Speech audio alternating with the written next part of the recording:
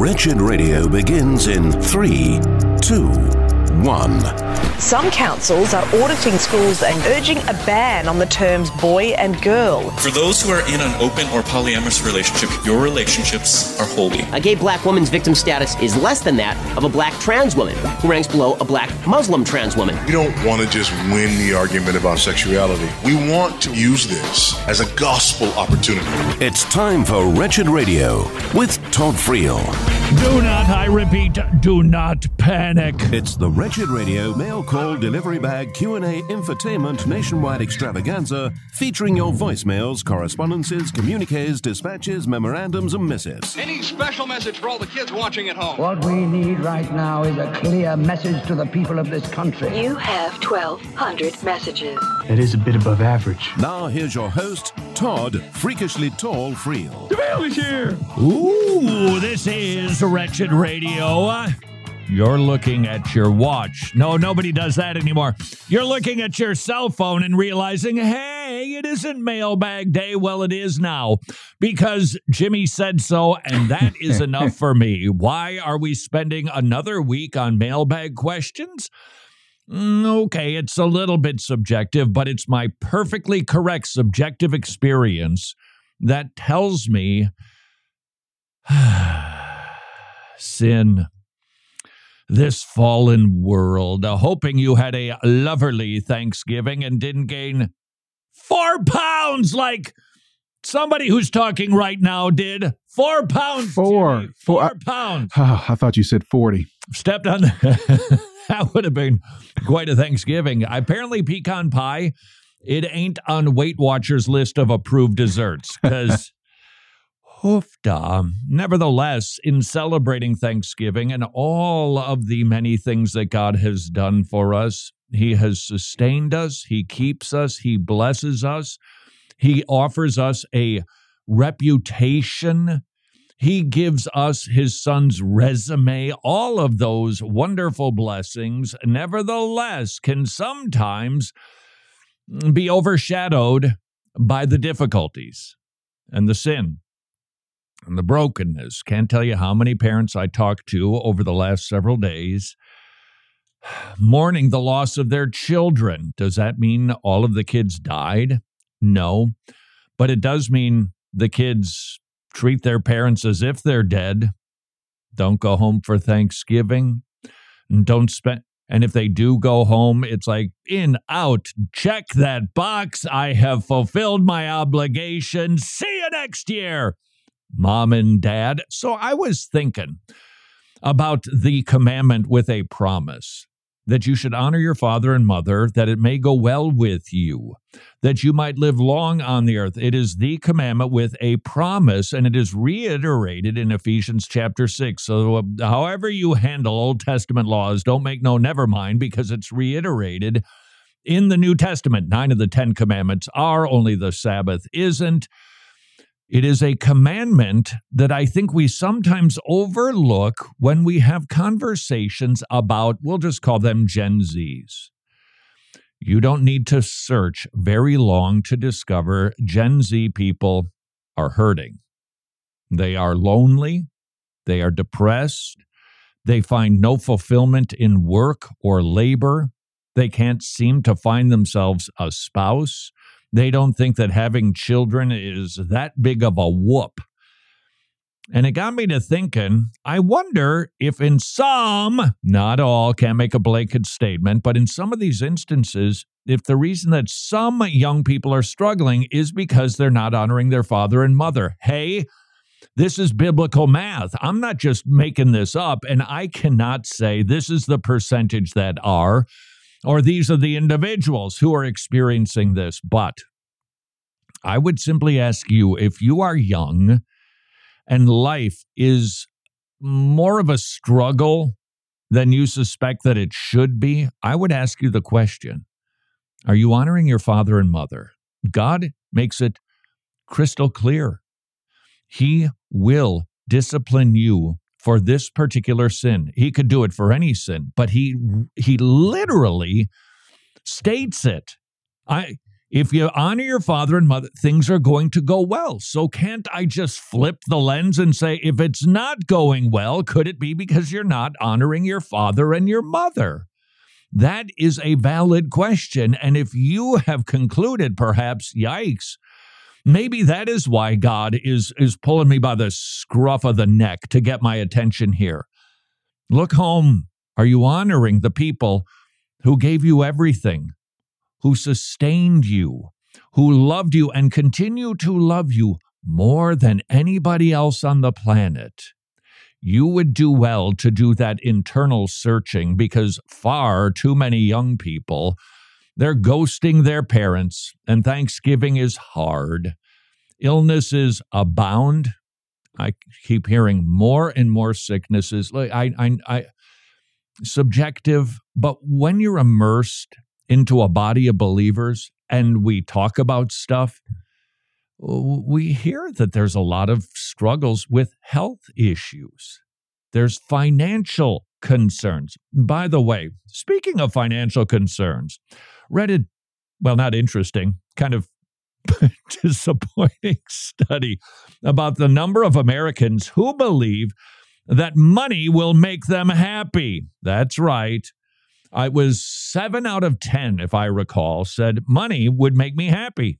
If I could just have more. And so the question, of course, is how much is more?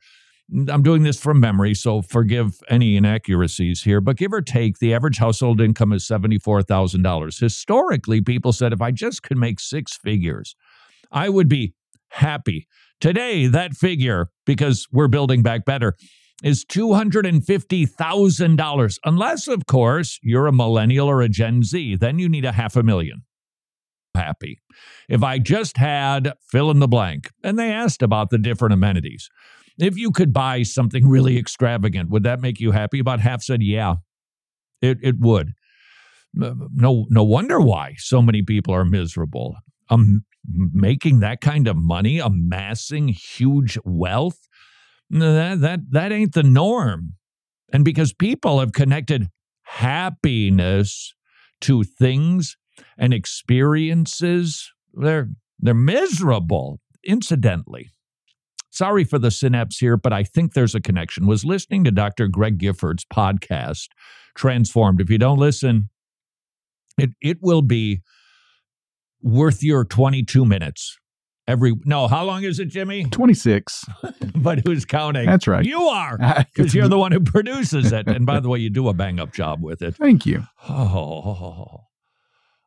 Oh, as if somebody came from behind and gave me a kidney punch right there. So Dr. Gifford is talking about the distinction between the brain and the mind, and that mental health, mental hygiene are modern-day terms, about a century old, that conflate. They mix and mingle brain and mind as if they're the same thing, and the Bible makes a clear distinction.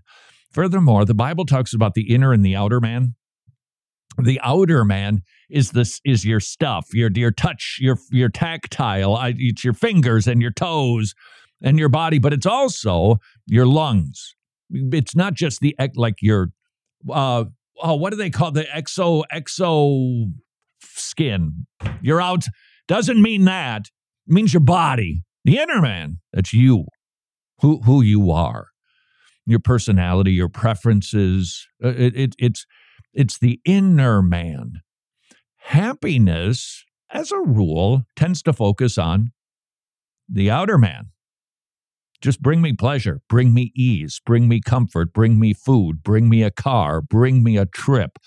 It's all external focus. The Bible has very little emphasis on those things. Yeah, they're needed. It's our daily bread. We've got to have sustenance to keep us going, but that ain't what gives you shalom, which is a more profound word than happiness. It's not a terrible word, but nevertheless, a deep, abiding peace, joy, happiness, contentment. It is well with my soul kind of attitude. Those are the features that God is most interested in. Your inner person, who you are, what you're becoming, that you could be like Jesus Christ increasingly to glorify God. That is what we should be striving for. The world says, nope, outer man business. And guess what they find at the end of the road? The same thing Matthew Perry did.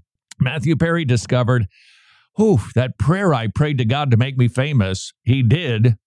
And he ended up discovering at the end of that glamour road was nothing. It was a lie. It was a promise that couldn't be delivered, that being famous would make you happy.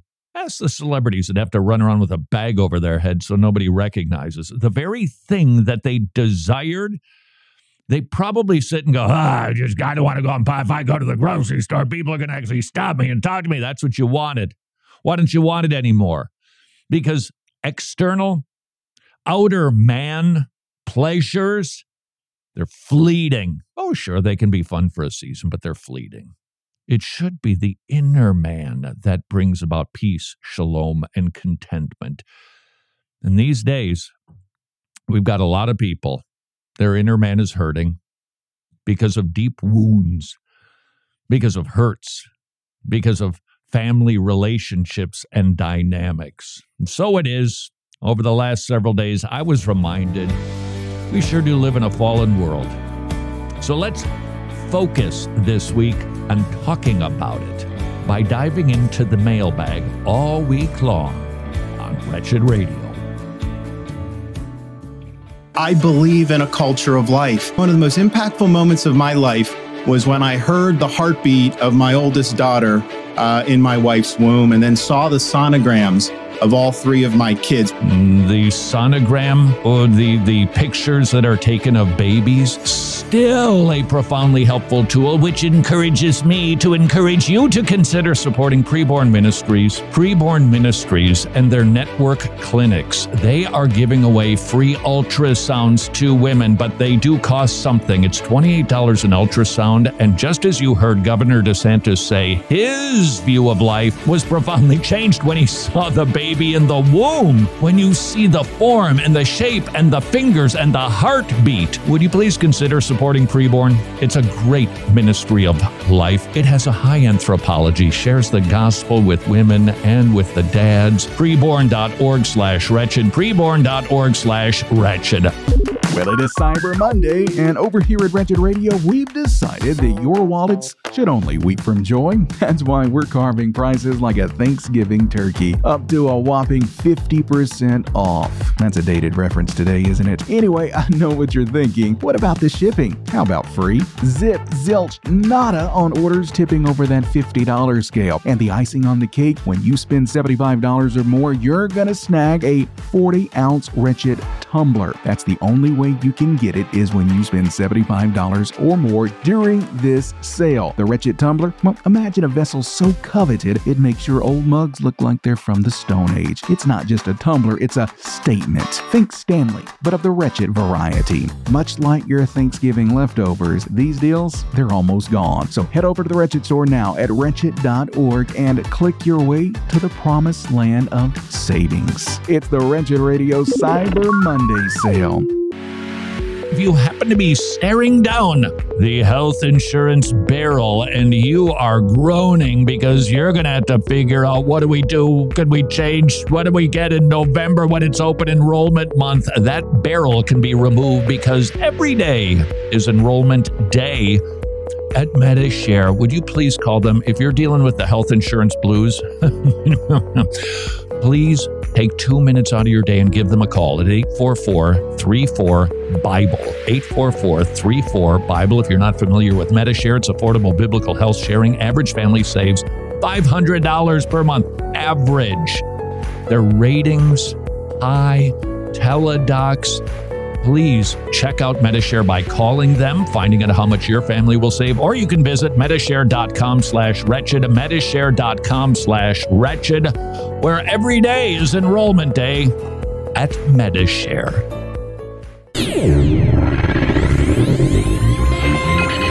Know your reformers. John Wycliffe, called the Morning Star of the Reformation, was a professor at Oxford in the 1300s who preached against papal authority in matters of doctrine, politics, and church practice. After his death, his bones were dug up, burned, and spread over the river. This is Wretched Radio with Todd Friel. That's the... What are you laughing at? What are you doing? Patting myself on the back. This is Wretched Radio. Came pretty close. I found that article. Median household income, $74,000 a year. Respondents in a new survey said, if I could just earn $284,000, I thought it was $250,000. You know, cool $250,000. $284,000 each year. That'll help me achieve happiness.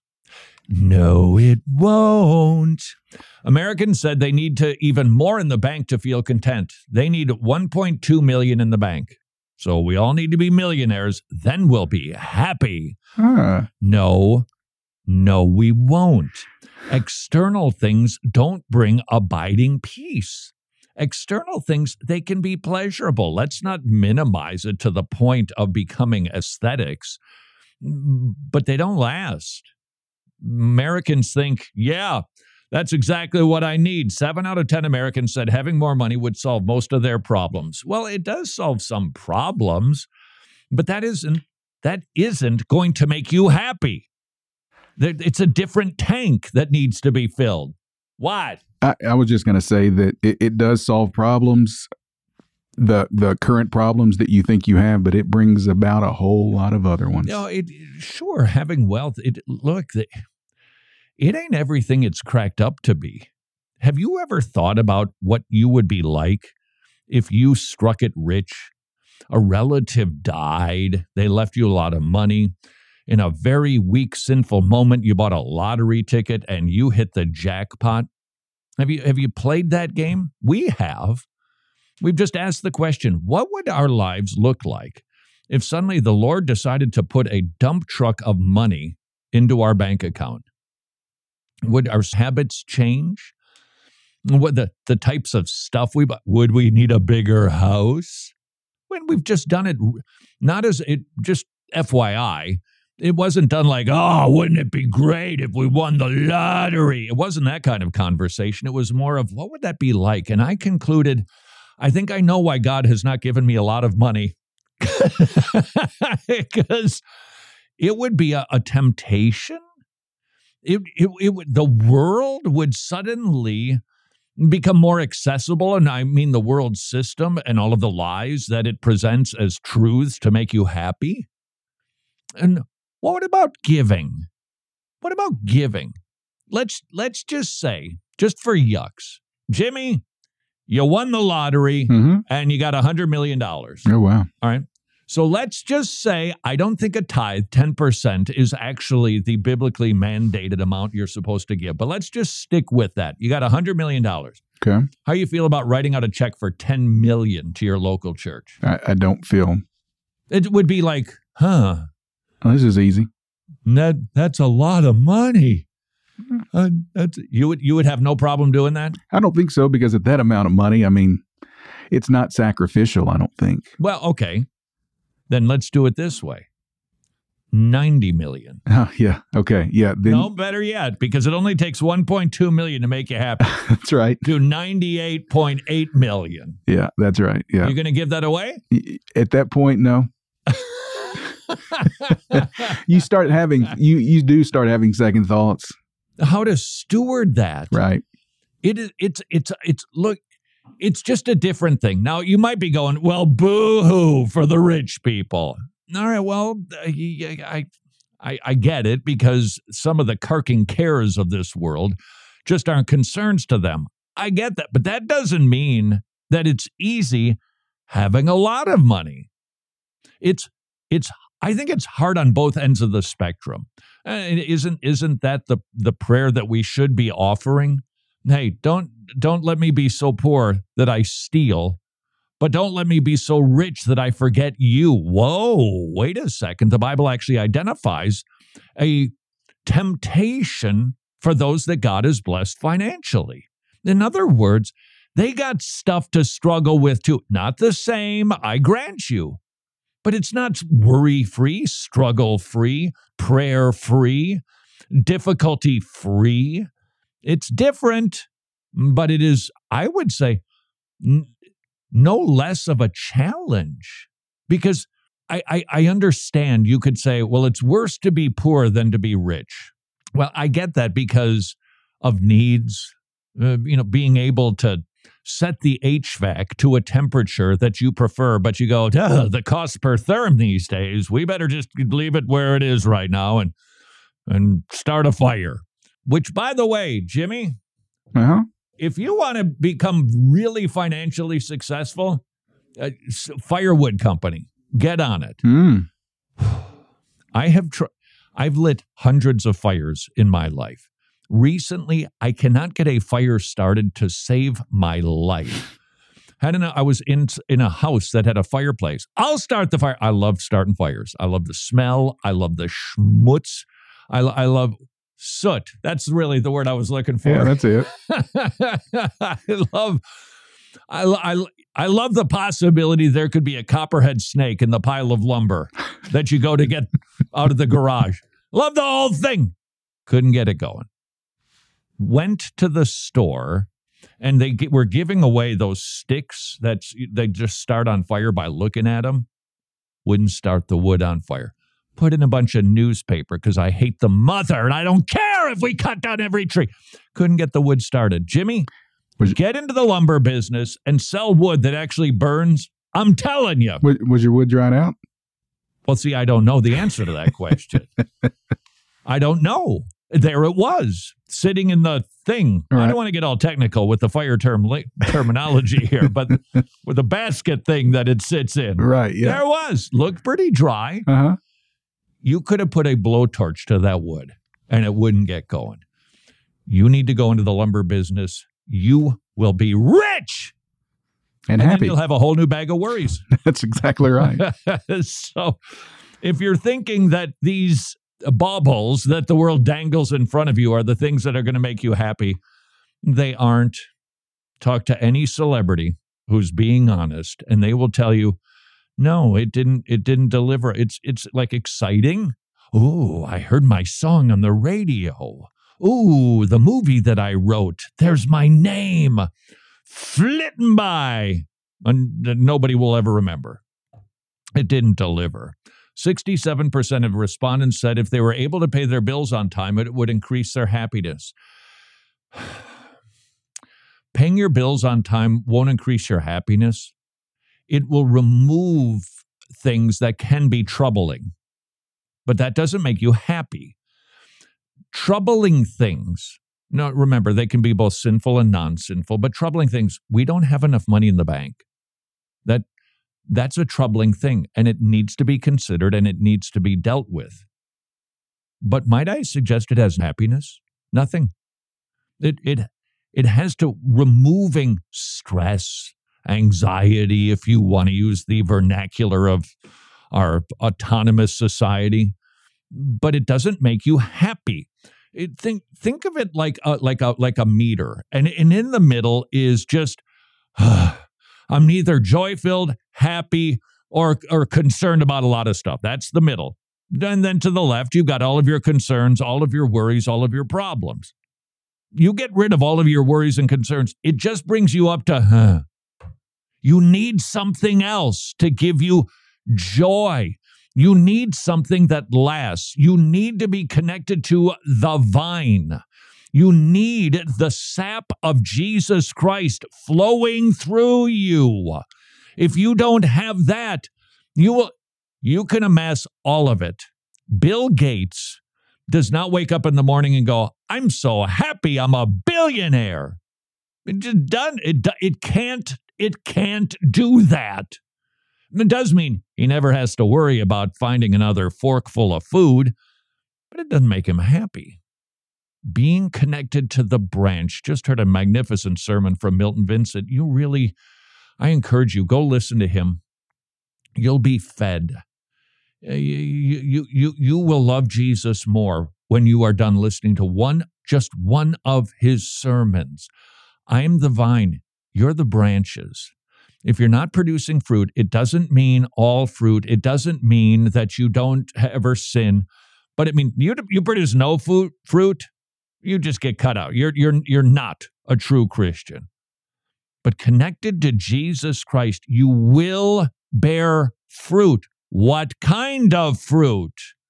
The kind of fruit that actually does satisfy, that makes you go, that's good. Helping people, serving putting other people before yourself, being compassionate, being kind, being generous, being sacrificial. You put your head on the pillow, guess what you have? Your meter is now clicking to the right. But you must be connected. You must be. Otherwise, you will become a legalist. I'm doing stuff to make me happy. That tank will run out of gas very quickly. You need sustaining power, and you have it in Jesus Christ. So what do? You study the vine more. You look at him more, and he will fill your life increasingly with the sap of life that actually brings happiness. Until tomorrow, go serve your king. And it's now time for a Wretched News Break here on Wretched Radio. I'm Jimmy Hicks. We start with news from the entertainment world, where Disney recently got Microsoft to change its AI image generator simply because people were making too many creative Pixar-style posters that made fun of Disney. Apparently, they can dish it out, but they can't take it. It comes on the heels of Disney's latest animated film, Strange World, which flopped hard on opening weekend. But given Disney's recent track record, the film's dismal performance was about as shocking as seeing a mouse at Disneyland. See what I did there? All right, now, moving on. In marketing news, Fruit Loops has pushed gender ideology recently on children because they have been giving away new Stories of Discovery children's books with cereal purchases. The breakfast company wants to teach children that boy and girl are just assignments, and they can choose from an endless buffet of genders. No word if Toucan Sam is now a they-them, but as they say, the loopy fruit doesn't fall far from the tree. And in politics, Senator Ted Cruz recently blasted the NSA over its woke diversity glossary that was recently uncovered. Terms like white fragility and intersectionality have no place in our national security apparatus, Cruz noted. He said this ideological poison undermines meritocracy, which is essential for protecting America. But the NSA, more focused on hurting their employees' feelings rather than, focusing on foreign threats. Matter of priorities, people. And new House Speaker Mike Johnson's belief in original sin was recently under scrutiny and labeled by the leftist media as shocking. Maybe to some, but to Bible-believing Christians, that notion that humans are born morally flawed is fundamental theology 101. And finally, for Pakistan, a Christian man was brutally murdered in front of his family.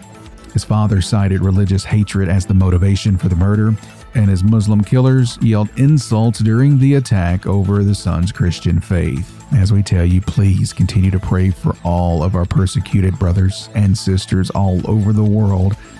As Jesus said, blessed are those who are persecuted because of righteousness, for theirs is the kingdom of God. Earthly justice is needed and demanded in cases like this, but make no mistake about it, eternal justice will be handed out. And that's been today's Wretched News Break. More Wretched Radio is straight ahead.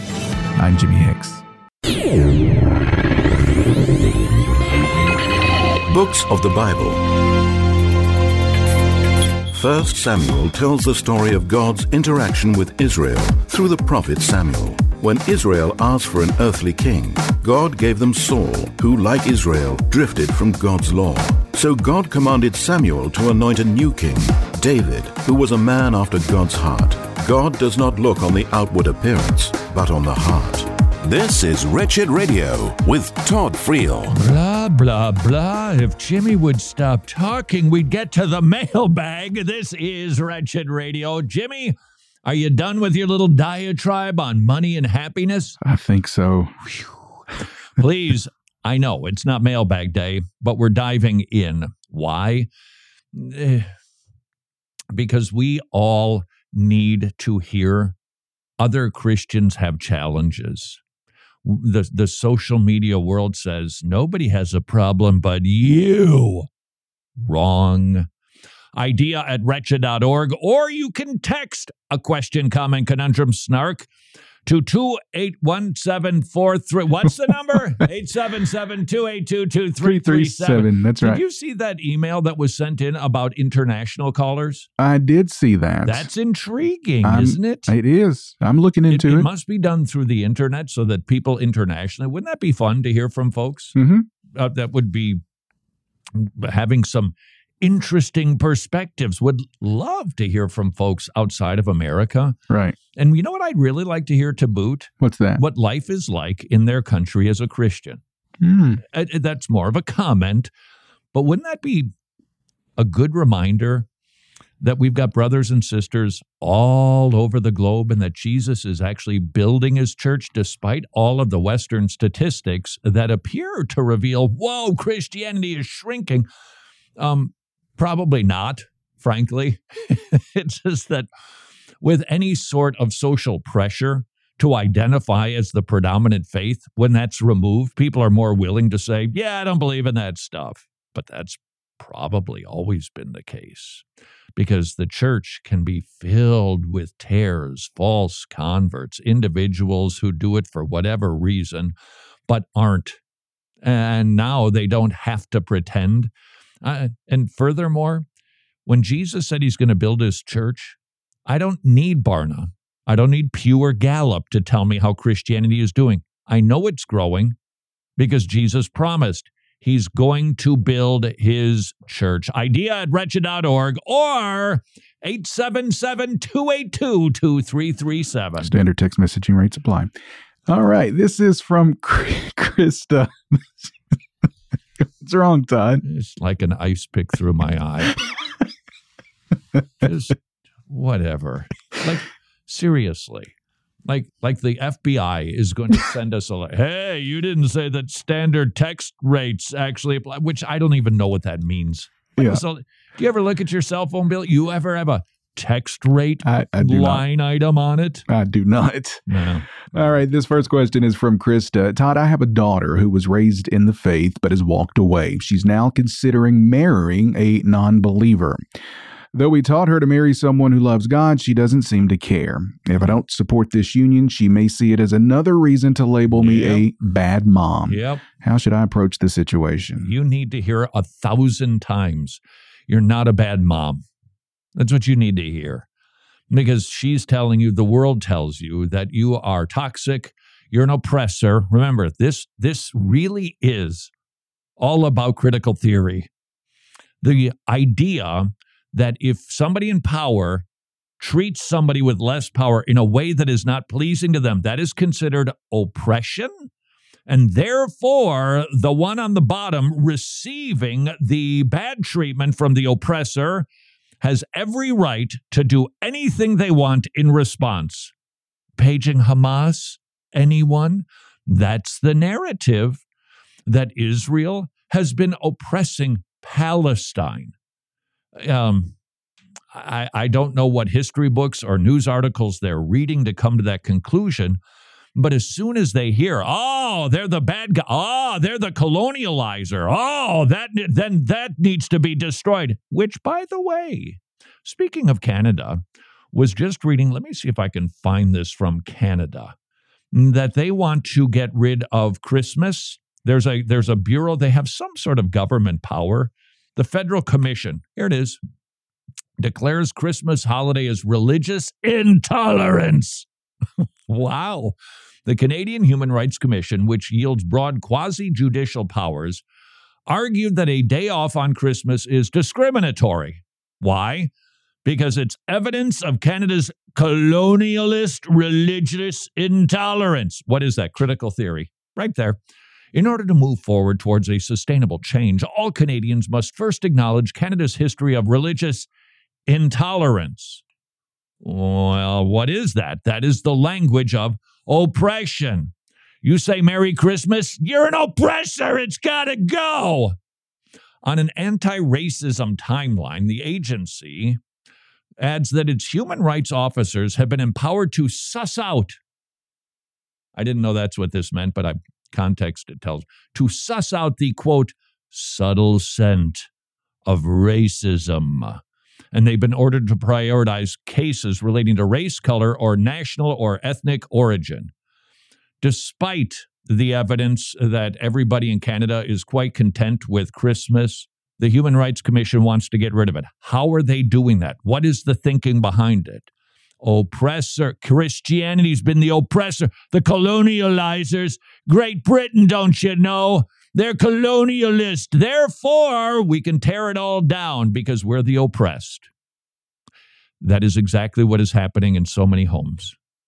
And that email that we just heard, I think probably slots very neatly into the category of a wounded parent who is being painted, gaslit, if you will, as a toxic parent because their child has bought the language of CRT in a parental, so critical parental theory is what it is. That's CPT is what these kids are experiencing. These parents, you got to break away, get away from them. And then I love this part. The parent will say, so, if you could explain to me what I've done that has caused you to feel with this way, here's the response. See, there it is. There it is. Just more evidence that you're toxic. You don't even get it.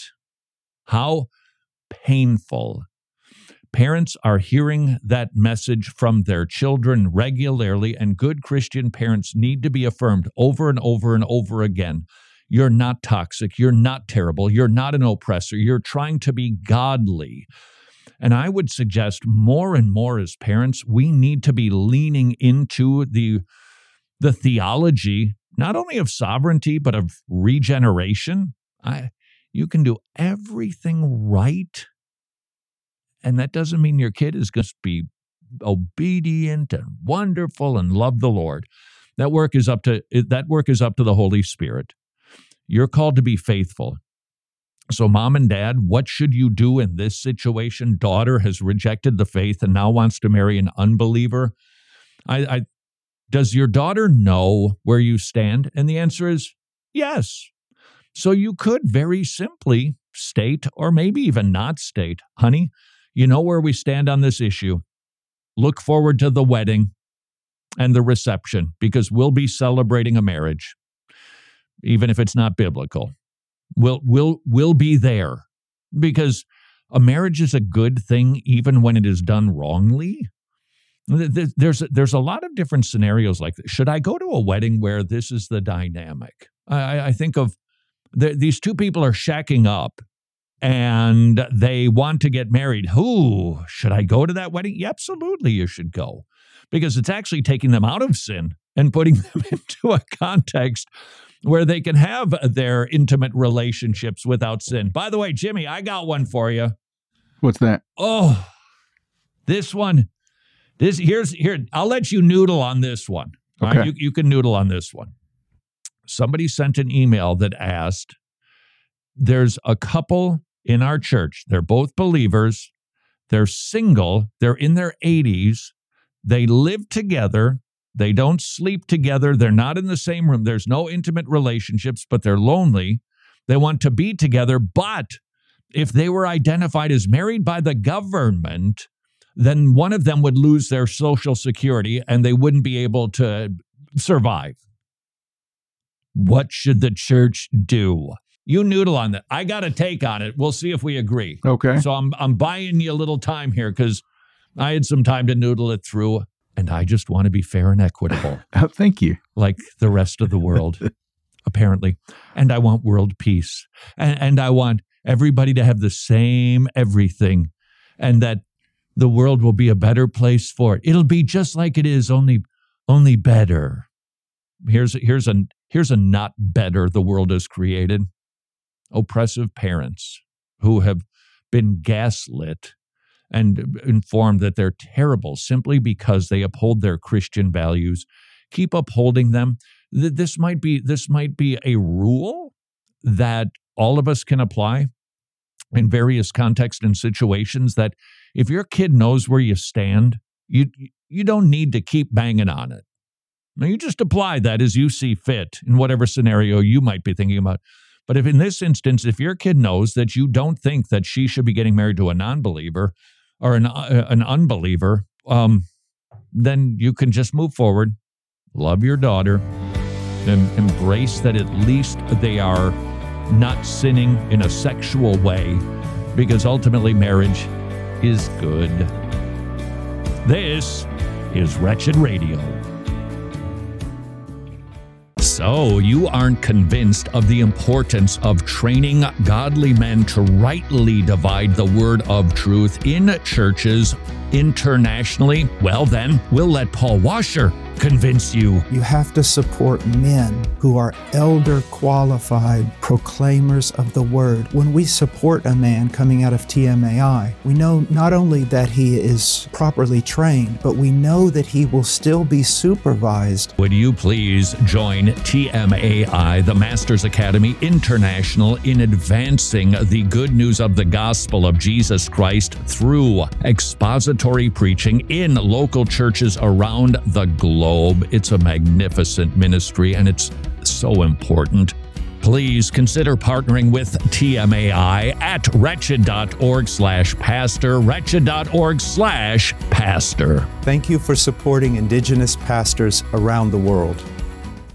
Hey, thanks so much for listening to Wretched Radio today. As you may know, we're passionate about spreading the gospel of our Lord Jesus Christ around here, and we want to thank those of you who have partnered with us to make that possible.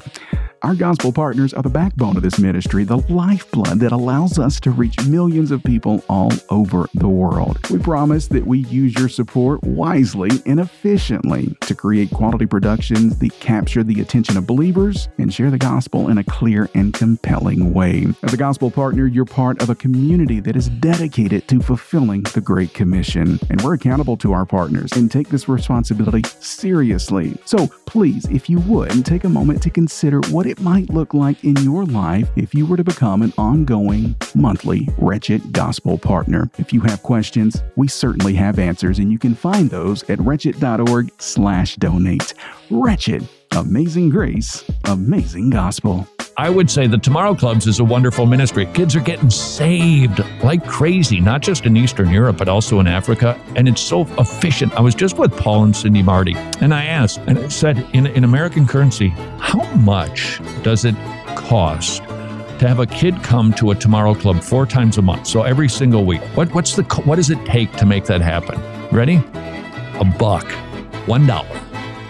That's it. The kid comes, they get treats, they get materials that they learn the Bible, they memorize $1 because it's all volunteer driven. All those dear ones, they're volunteers. It's an amazing ministry. And if you have a heart for the lost in Eastern Europe, Africa, and you love supporting ministries that are super efficient and biblically sound, I would point you in the direction of tomorrowclub.org/wretched, tomorrowclub.org/wretched, and ask, how many children might I be able to support per month? Names of God. We learn a lot about God from the names given to him in Scripture. One name is Jehovah Jireh. God will provide. When we were dead in sin and unrighteousness, God provided the righteousness he requires in Jesus Christ, our substitute. If God has provided for our salvation, how much more is he able to meet our daily needs? This is Wretched Radio with Todd Friel. This is Wretched Radio. Jimmy, yes? Do you have your answer? By the way, did you say, I don't know why they invite these people on. Jeopardy is supposed to be for smart people, which is why I never watch it, because it just makes me feel as dumb as I actually am. You and me both. They had a woman on. She was a wrestler for the WWE. It was historic. She got 0 questions right. None. That would have been me. She actually had to pay Jeopardy when they were done. She was that in debt. All right, Jimmy, you have had your Jeopardy moment. Here's the scenario. A couple, let's just say they're 80. And when I say couple, I don't mean married. They're not married. They're single. They go to your church. They profess to be believers. They've been going there for decades. They are both widows and widowers. And they have decided, for the sake of companionship, for the sake of the ease to a degree that is brought with living with another person, financial amongst them, and that they wouldn't lose any sort of their Social Security benefit if they got married. The question is, should the church say to them, yes, you can live together, separate bedrooms, obviously not being intimate? They have claimed, no, we're not. This is just about companionship and being able to survive financially. Jimmy, you're the elder. Oh, that thought every time it comes. Jimmy, you're the elder. Uh-huh. What would you advise to this couple? Oh, man, that it really is a conundrum to think it through. But on the one sense, I see it's no different than having roommates. But in the other sense, should a man and a woman live together, but they're not intimate? So there's a lot of layers there. And see, you probably are thinking, most people aren't going to think they are, considering their age. Right. But it could be the appearance that is indeed problematic, and we should be concerned about our testimony, which is why I would say if you're young and you're thinking, hey, I'll just have a roommate with another boy, hold on, or a girl, whatever your gender happens to be, temptation abounds. Inappropriate images that you will likely see, and testimony will be besmirched because people are just going to, they shack up. That's what, they say they're in separate bedrooms. But and as I listen to you talk, that's what comes to my mind is we talk a lot about, and I completely agree that younger people should seek out the wisdom of older people in the church. What kind of conversation would this be? This would be a conversation that I think hinges on our understanding of marriage and who brings them together today. What makes a marriage a marriage? Now, I think we have to recognize biblically, because there is very little talk about the marriage ceremony. Furthermore, Paul's admonition to the Corinthians, you were a pagan, you married another pagan. Now you're a Christian, you're still married to a pagan. You can't divorce them. What's the implication? That marriage, which was not done in a church, is valid because there was some sort of commitment, some sort of oath or vow that was taken, most likely public to some degree. They're actually married, and you can't divorce them just because you're now a Christian and they're a pagan. From that, we can conclude that marriage in the Bible is authentic, even if it's done outside. But I fear that these days we believe inside of the church that only if marriage takes place by the authority of the state that it's a marriage. You see, it's God who ultimately concludes that's a marriage. It's not the state. It's not the government. It is God himself. Even if it's a ceremony that is done without invoking his name, he's the one who says, that's it, you're married. That is a covenant relationship. You can't break it. Today, we hear this. It gets reinforced by the powers invested in me, by the state of fill in the blank. I pronounce you man and wife. Hold on. What's happening here? Well, historically in America, the government decided, because marriage is such a good institution for society, that they wanted to encourage it. They wanted to get into the marriage game. To promote marriage, they offered bennies, taxes, deductions, kids, all. They wanted to promote it, so they got into the marriage business so that you would register with the state so that they could actually say, yes, you should be getting these deductions. This is your tax rate, being married as opposed to single. But do we wait to make a marriage a marriage? The answer is absolutely not. It is God who does that. And that means, now this is going to sound radical. I get this. You're going to go, well, this just sounds backwoods. You don't need the government to declare that you are husband and wife. That declaration from God. And so if a Christian couple makes a declaration before God to be married, they're married. government even need to know about it? No, they don't. They only have a financial interest in marriage. That's it. This is all about taxes. This is all about schools. This really, the institution of marriage as we understand it, one man, one woman, cleaving to one another, one flesh union. That's God's institution. And we need God to authorize a marriage. So if a man and a woman came together in a church service without the authority of the state, and they made a public declaration, a vow till death do us part, they're married.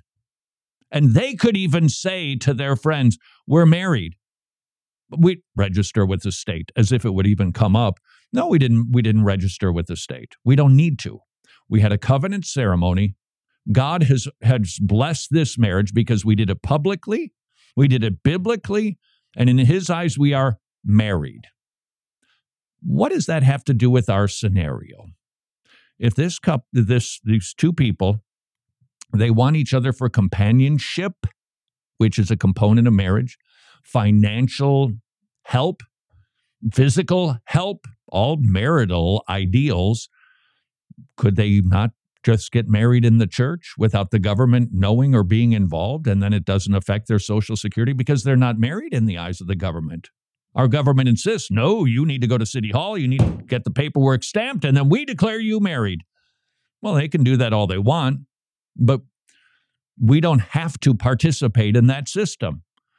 In fact, just making a little non-prophetic prediction, we might come to the point someday where we actually want to be separate from the government and the marriage business.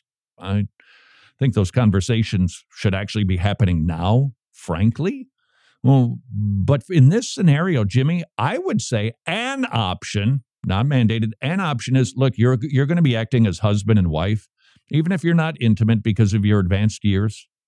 You're going to be acting, then let's do a covenant ceremony inside of the church. And then when people ask, you can wear a wedding ring to boot. That's a biblical covenantal symbol that you're married. Mm-hmm. And then there's no sort of those two old folks shacking up together, right? Because they're not shacking up together. What do you think of that idea? Yeah, I think I completely agree with that because, as a church, our concern should be for the testimony. What is their situation saying to the rest of the body?